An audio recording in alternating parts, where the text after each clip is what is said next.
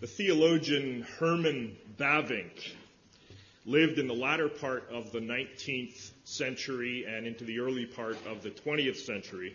Bavinck wrote, among other things, he wrote a very important 4-volume systematic theology that is more than 2,400 pages long. I want to begin today with 2 brief statements that Bavinck made at the beginning of Volume 2 of that monumental work. The first statement is as follows. Bavinck wrote, God infinitely surpasses our understanding, imagination, and language. One more time. God infinitely surpasses our understanding, imagination, and language. And then the second related statement is on the facing page. Bavinck says, the knowledge that God has revealed of himself in nature and Scripture far surpasses human imagination and understanding. Again, the knowledge that God has revealed of himself in nature and Scripture far surpasses human imagination and understanding. Well, both of those statements that I just read to you have to do with what theologians call the incomprehensibility of God. The fact that God escapes the bounds of our human ability to fully comprehend him. As John Frame puts it, there is a discrepancy between God and our power to comprehend.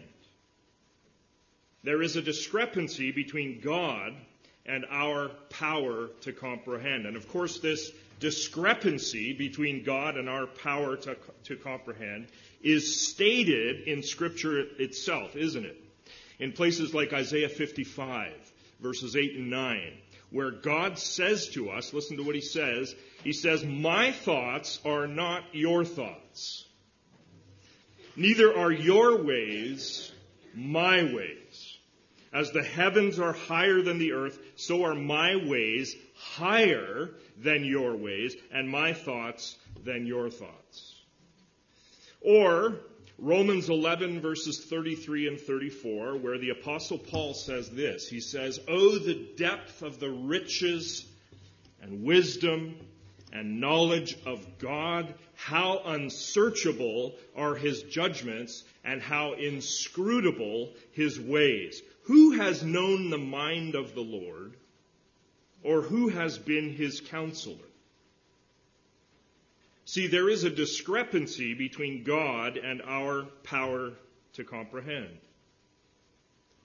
And yet, as Herman Bavinck goes on to say on the very next page of his book, the purpose of God's revelation, according to Scripture, is precisely that human beings may know God and so receive eternal life. And there, of course, Bavinck has John 17:3 in mind, where Jesus says to the Father that eternal life is that we may know the only true God and Jesus Christ whom God has sent.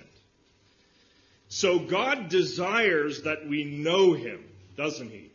He's gone to extravagant lengths to ensure that we know him, but yet at the end of the day, God is not fully comprehensible to our finite, ignorant selves.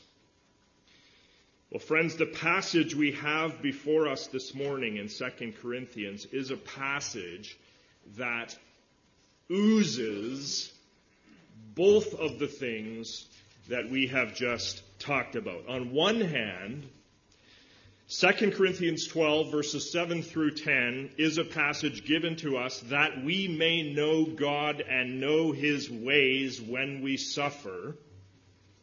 But yet, at the same time, there is a definite element of incomprehensibility or mystery about God and his ways in this passage, if we're honest, as we read it. The total effect, at least for me, is that these verses cause me simply to tremble in worship They cause me to be astonished, to be full of wonder and humility and sobriety over my position as a creature who lives under this almighty, amazing God.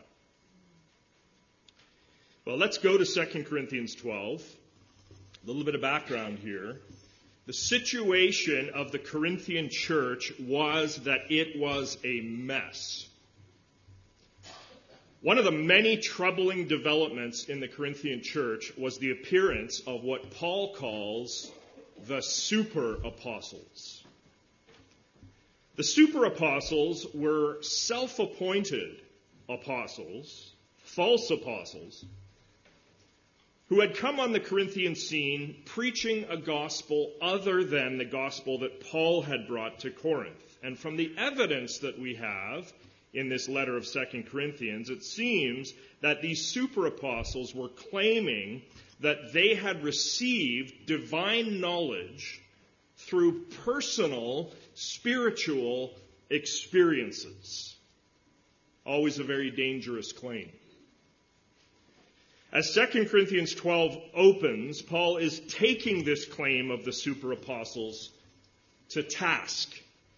In verses 1 through 4 of this chapter, and I hope you have your Bible open, in verses 1 through 4 of 2 Corinthians 12, Paul describes his own lofty and stunning spiritual experience. An experience he had of being caught up, he says, to the third heaven. Of being taken up into paradise. Where, he says, he heard things that cannot be told. Things which man may not utter. The idea here is that Paul is saying, if you want to boast about your spiritual experiences, super apostles, let me tell you about my experience of being taken up into paradise and hearing inexpressible words. But, he says, let's not talk about that. In fact, God said, I'm not permitted to talk about that. Rather, let me tell you about my weaknesses, because that's a whole lot more important. That's the basic background to our passage, which begins at verse 7. Paul says in verse 7 that something happened to him to keep him from being conceited because of the surpassing greatness of the revelations. And the revelations that Paul has in mind here are revelations that were given to him in that experience he had of being caught up into the third heaven, taken to paradise, where he heard inexpressible things. Paul knows that the super apostles prided themselves in their spiritual experiences. The super apostles shouted their spiritual experiences from the rooftops in the hope of gaining accolades and of gaining followers. But Paul says here, listen to what he says. He's saying, hey, those spiritual, amazing, staggering experiences that I had, that experience could have easily plunged me into pride, into a sense of spiritual superiority. God knew that, and God desired to keep me from being conceited because of the surpassing greatness of the revelation. So what did God do? Paul says, a thorn was given me in the flesh. Notice this. To keep me from being conceited because of the surpassing greatness of the revelations, a thorn was given me in the flesh. The word thorn here is translated from the original Greek skolops. A skolops is a sharp, pointy thing. A stake, a fish hook, A thorn. Now watch this very soberly and very carefully, friends. Listen very carefully. God gave Paul this pointy, sharp thorn in the flesh. God, in his wisdom, gave Paul this thing that vexed Paul. This painful something was given and purposed of God to curb any tendency towards spiritual arrogance in Paul. Well, hang on a minute, Dunbar. Wait a second. You're not reading the rest of verse 7. Doesn't Paul say here, a thorn was given me in the flesh, a messenger of Satan to harass me, to keep me from becoming conceited? You just said, Pastor, that God gave Paul the thorn in the flesh, but here it says clearly that the thorn was a messenger of Satan to harass Paul. So which is it? Who is working this thorn? God or Satan? And my answer is yes. Both God and Satan are working the thorn. We need to hear this. Let's look at this carefully. First of all, Paul says specifically in this verse, notice, twice he says that the thorn was given to keep him from becoming conceited. The question is, which supernatural being, God or Satan, would desire that Paul not become conceited? God would desire that Paul not become conceited. Satan would love it if Paul became conceited, like Satan is conceited. So it's clear then that where this purpose of keeping Paul from becoming conceited is concerned, God is behind it. The popping of the pride and arrogance balloon is on God's heart, which means that God sent this purposeful thorn. There is no question about that. Where human pride and human conceit and arrogance are concerned, God is violently opposed. Proverbs 16:5 says that everyone who is arrogant in heart is an abomination to the Lord. In Isaiah 13:11, God talks there about putting an end to the pomp of the arrogant. Jesus said, whoever exalts himself will be humbled. So we know that God was behind the thorn because the thorn's purpose was to prevent conceit in Paul, and Satan would never send a thorn with that purpose in mind. But yet, at the same time, verse 7 is clear that the thorn was also simultaneously a messenger of Satan to harass Paul. Same thorn, but now a different purpose for that same thorn from a different supernatural being named Satan. God sent the thorn to prevent conceit in Paul. Satan used the same thorn to harass Paul, to torment Paul. Same thorn, but two different beings with two different purposes, two opposed purposes. One purpose of God is blessed and noble and excellent. The other purpose of Satan is vile and ugly and cruel. Satan's purpose, notice carefully, his purpose with the thorn was to harass Paul. Now the word translated harass here is very colorful. You know what it actually means? It means to pummel, to knock around about the face. there is a humiliating aspect that is contained here in this word. Satan's purpose with the thorn was to humiliate Paul, to knock Paul around, to smash Paul in the teeth, probably in the hope that Paul would then distrust his God and turn from his God.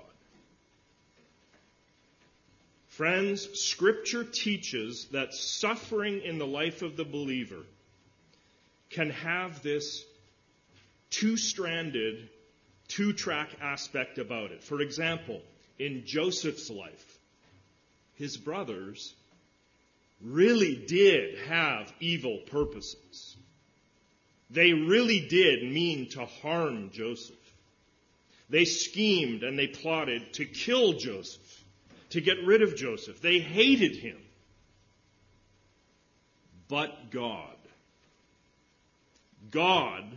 sovereignly meant all of those same sufferings of Joseph for good. God was at work with his divine and steady and almighty and all-knowing hand with good purposes in mind, even in the midst of the evil sufferings that Joseph's brothers inflicted. Or take Job. Satan really did want to harm Job and inflict suffering and pain on Job to finish Job off. But God overruled Satan. Amen? God meant it all for good. God worked good purposes through the suffering of Job that were simply beyond the reach of Satan. Satan is God's lackey on a leash. God worked purposes in Job's case that were beyond the reach of Satan. Those who arrested Jesus Christ and humiliated Jesus and drove nails into Jesus, they really hated Jesus. They wanted Jesus and the memory of Jesus liquidated once and for all. But what did God do through all of it? God worked his greatest redemptive power ever through the suffering and the death of Jesus Christ. God overruled Satan, and he overruled men in that moment. God prevailed. Satan wants you to be in pain. Satan wants your suffering to be exacerbated, to be deepened. He wants it to fester more. But God's purposes and plans in that same suffering overrule the plans and purposes of Satan. God's purposes are for your good and for your benefit as his child and for your spiritual health. God will prevail. He always does. Well, some of us may wonder, what exactly was Paul's thorn? Can we identify precisely what the thorn was in Paul's life? And the answer is simply no. We can't. Because Scripture doesn't tell us. There have been many guesses made as to what the thorn was. Some have tried to argue that the thorn was some sort of psychological disturbance in Paul. Others have tried to argue that the thorn was opposition to Paul that came from various false teachers. Still others have claimed that Paul's thorn was a physical issue of some sort, maybe malaria or a speech impediment or an eye problem of some kind or a neurological disorder. The fact is that Scripture is silent on the matter of what the thorn was. And I think that God purposely kept the identity of the thorn from us. I think he left it so vague like this because he wants all of us and each of us to identify with this section of Scripture and the teaching here, no matter what thorn might be afflicting us. If the thorn was specified here, we might not identify with it if we hadn't encountered that particular thorn. So God keeps it vague, so each of us can identify when we have thorns of various kinds. What we do know is that this thorn, whatever it was in Paul's life, was vexing, troublesome, painful to Paul. It really hurt. How do we know that? We know especially because of verse 8. Paul says in verse 8 that on 3 separate occasions he pleaded with the Lord, notice that, pleaded with the Lord that the thorn should leave him. 3 times Paul fervently requested to the risen Jesus Christ that Jesus remove the thorn. The thorn was vexing and painful and untoward. It was something grievous. Now, doesn't this verse describe exactly what most of us do at the moment when affliction or suffering suddenly invades our lives? Most of us will bang on the door of heaven and say, Lord, take this away. How can there be anything of value in this suffering? Take it away. I want to be free of this affliction. 3 times I pleaded with the Lord about this, that it should leave me. Now, the interesting thing here, I think, is that in the Garden of Gethsemane, Jesus prayed 3 times. Jesus asked the Father about removing the cup that he was to drink. But what happened? The Father did not remove the cup. Jesus then went to the cross where he drank the cup to the dregs. Paul prayed 3 times for the removal of the thorn. But verse 9, Paul's request was denied. God did not remove the thorn. Rather, Jesus gave Paul something better. Jesus said to Paul, listen to what he said, my grace, the grace that comes from me, that emanates from me, my grace is sufficient for you. For my power is made perfect in weakness. My grace is sufficient for you, for my power is made perfect in weakness. I'm not going to take the thorn away, Paul, but know that my grace is sufficient for you, for my power is made perfect in weakness. Why did Jesus not remove the thorn as Paul had asked? Because Jesus knew that Paul, like the rest of us, was mistaken about what was best for him. Oh, it's quiet in here. Let me say that again. Jesus knew that Paul, like the rest of us, was mistaken about what was best for him. Yes? I don't hear a lot of yeses and amens.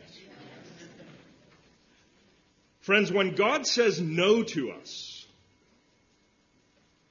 it is always with our best interests and welfare in mind. And we are often clueless as to what will tend to our best interests and welfare, because we are only looking at the trees while God is looking at the forest. My grace is sufficient for you, Paul, for my power is made perfect in weakness. What Paul gets is the grace and the power of the risen Jesus in the midst of his weakness, in the midst of his thorn experience. Jesus denies Paul the removal of the thorn, but supplies Paul with sustaining grace and power in the midst of the weakness. And friends, we have to here keep firmly in mind what we learned in verse 7. Namely, that God had sent this thorn for God's good purposes. The presence of the thorn was God's method. And now in verse 9, the grace and the power to cope with the thorn is a furtherance of God's method. It's not that Jesus says in verse 9, that thorn, yeah. Well, it would have been better if it could have been avoided, but somehow it happened. So here's some grace for the journey. No, it's not that. The thorn was sent in the first place by God for a specific purpose. And now, says Jesus, my grace and power are yours to enable you to fulfill your calling, listen, to fulfill your calling even with this limp in your life that I have purposed and that I have sent. Are you hearing the word this morning? Now let's zero in here on that phrase, blessed Jesus, my power is made perfect in weakness. Jesus says to the thorn-inflicted Paul, Jesus says to us when we are suffering, some of you are right now, my power is made perfect in weakness. Now look at those two words, made perfect there. They are translated from a single Greek word that means to bring to completion or to reach consummation. So the verse is saying that the power of the risen Jesus is brought to completion, or it reaches a consummation in weakness. See how upside down the gospel is? In the midst of weakness. In the sphere of weakness. Now let's make sure we get this very carefully here. Where does the power of the risen Jesus reach avalanche proportions? In the sphere of weakness. The best thing that Paul could do with that thorn sticking in his flesh was to confess and acknowledge and own his weakness. Are you hearing me today? The best thing for him was to disown his self-sufficiency and say to Jesus from his heart, I am so weak. Why?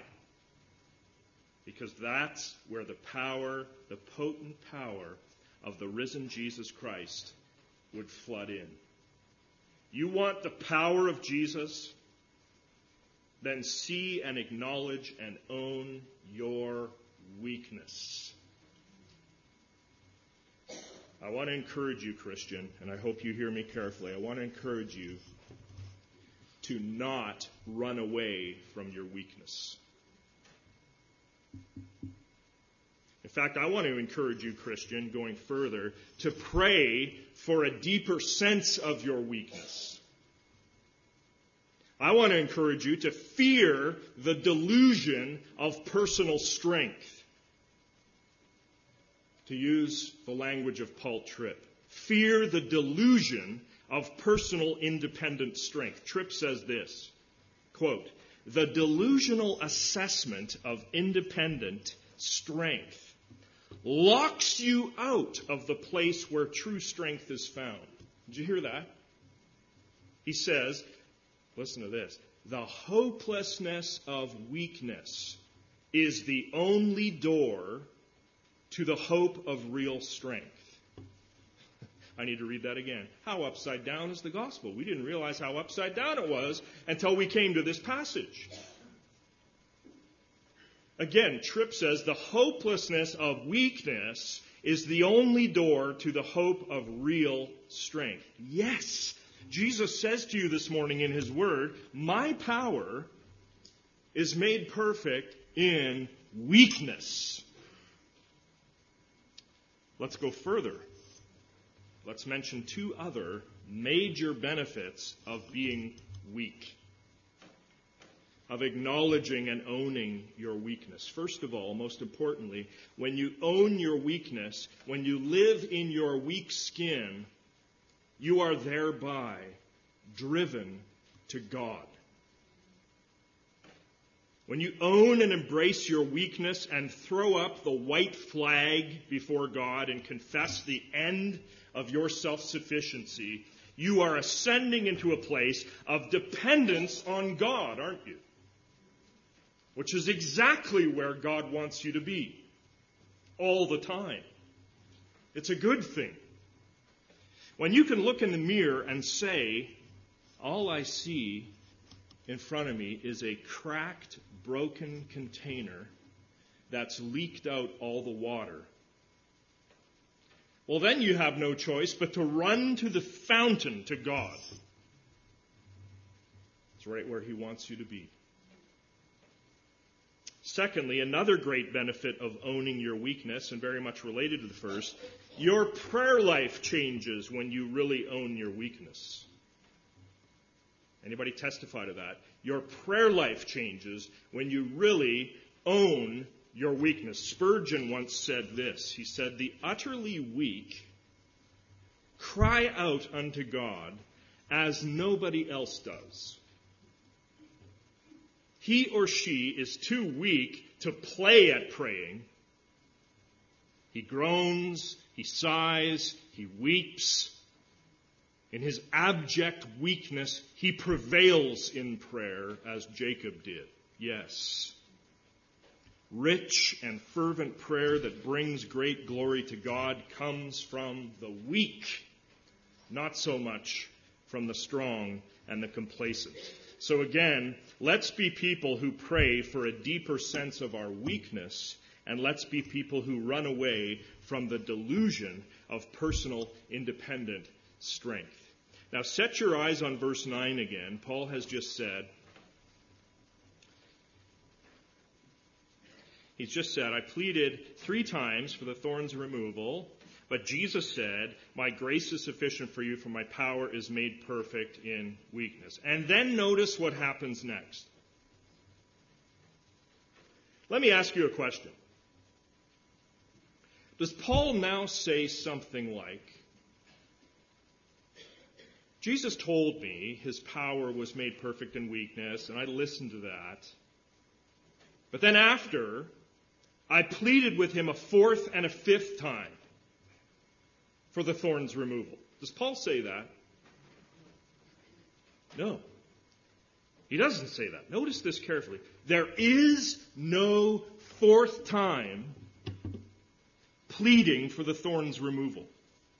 Notice that carefully. Paul limited out at 3 times.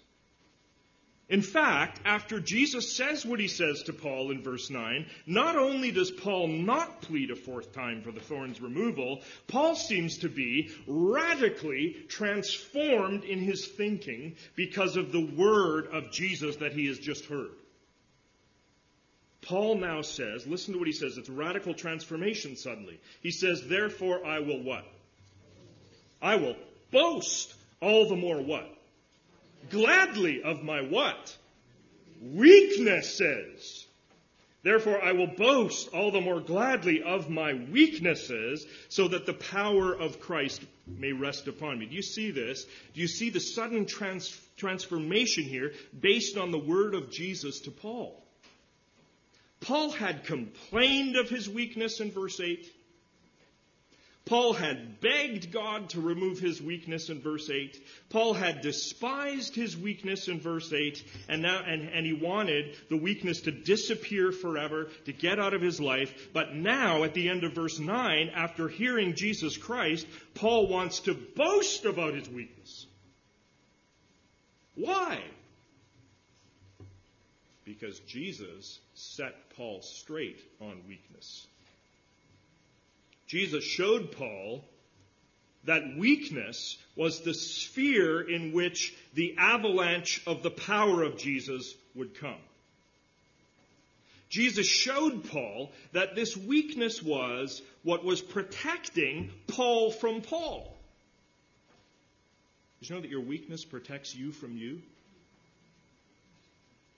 This weakness was curbing the tendency in Paul to become conceited. Jesus showed Paul that this weakness was what would drive Paul further to God and change Paul's prayer life for the better. And so now Paul embraces the benefits of weakness. Paul now wants to boast in his weakness. I will boast all the more gladly of my weaknesses, so that the power of Christ may rest upon me. How upside down is the gospel? I will boast all the more gladly of my weaknesses, so that the power of Christ may rest upon me. Now, friends, just consider the one we've come to worship today. The reason we're sitting here in this sanctuary, Christ himself in utter weakness on the cross, the life ebbing away from him, and the greatest power of God is found in that moment. The gospel math, we need to understand, is power in weakness.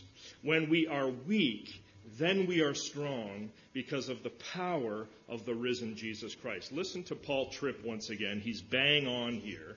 And this is from his new book of daily devotionals called New Morning Mercies. This is a long quote, but I think it's well worth our time. Tripp says this: God chooses for you to be weak, to protect you from you,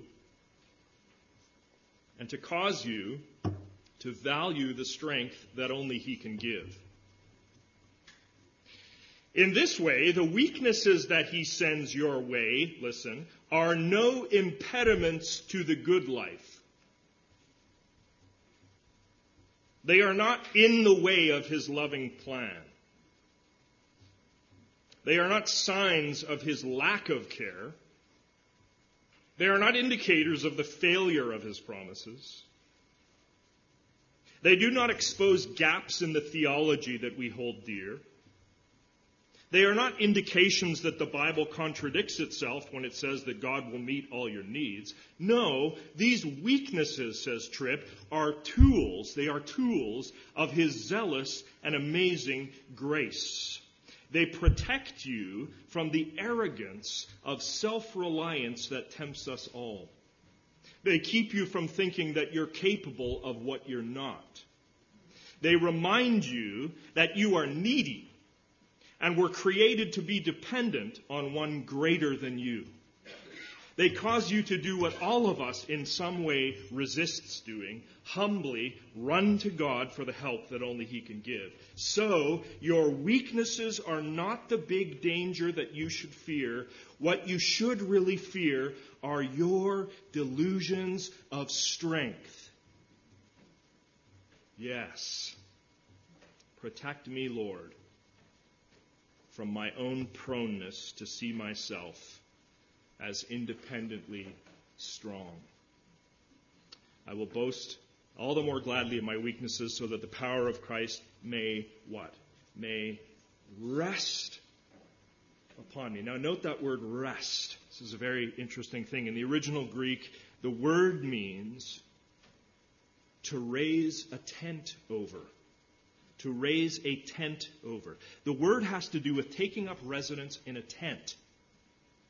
Like when God took residence with his people in a tent in the wilderness when his glory filled the tabernacle. Or when Jesus came and tabernacled, pitched his tent with us.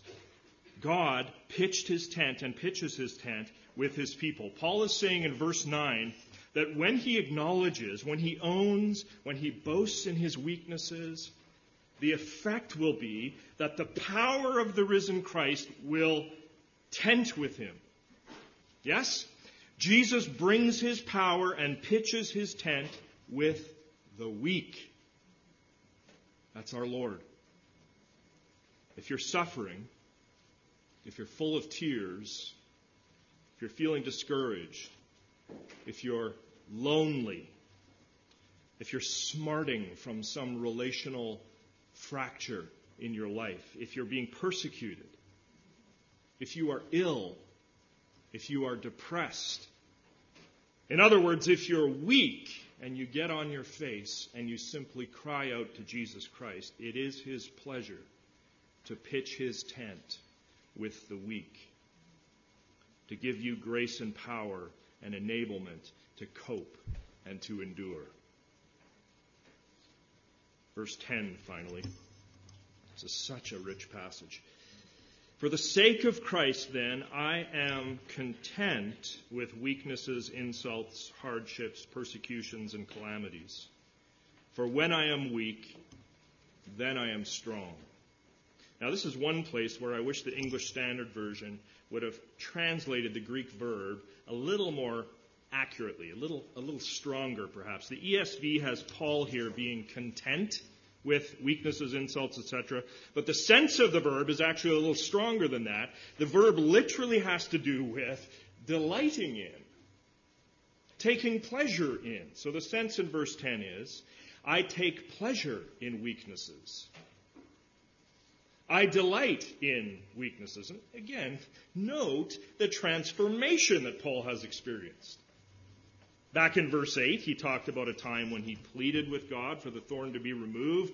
But then in verse 9, we saw the evidence of the transformation when Paul listened to the word of Jesus and then said, I now boast gladly of my weaknesses. Now here in verse 10, Paul says, I delight in my weaknesses. Why does Paul say this? How can Paul say this? Because, he says at the end of verse 10, here's the reason, for when I am weak, then I am strong. That's why Paul delights in his weakness. Paul's weakness was an occasion, an opportunity to bask in the resurrection power of Jesus, to see that power at work. And so Paul had learned to delight in the midst of his weaknesses. Well, what a passage this is that we have journeyed through today. As I said off the top, it's a passage, isn't it, that beckons us on one hand to know God, to know his ways when it comes to our suffering. But on the other hand, it is a passage, if we're honest, that has some mystery about it. The effect is that it humbles us. It shows us that God's thoughts are certainly not our thoughts when it comes to the purposes of suffering and the value of suffering. His ways with us in the area of suffering transcend our finite understanding, don't they? The call here, friends, is simply to trust him, to worship him, to depend on him as we come to grips with our weakness. This week, pray for an increased sense of your weakness. Resist the delusion of independent strength, knowing that the power of Jesus is made perfect in your weakness, and that when you are weak, he is strong in your life. Let's pray.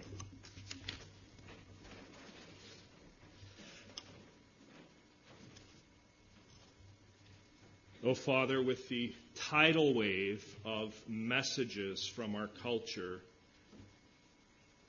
that we are assailed with every day, that are so contrary and opposite to your word, we need to come back to your word day by day, week by week in this setting, just to hear again how upside down your message is for human flourishing.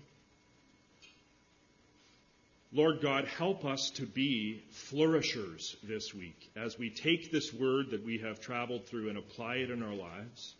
I pray that somebody here, even later today, would go home and simply cry out to you in their weakness, and that you would come mercifully and sweetly and pitch your tent with them. Father, thank you for your goodness toward us, your faithfulness, and your love and your consolation. In Jesus' name, amen. I want to ask those serving communion to come and join us at the table.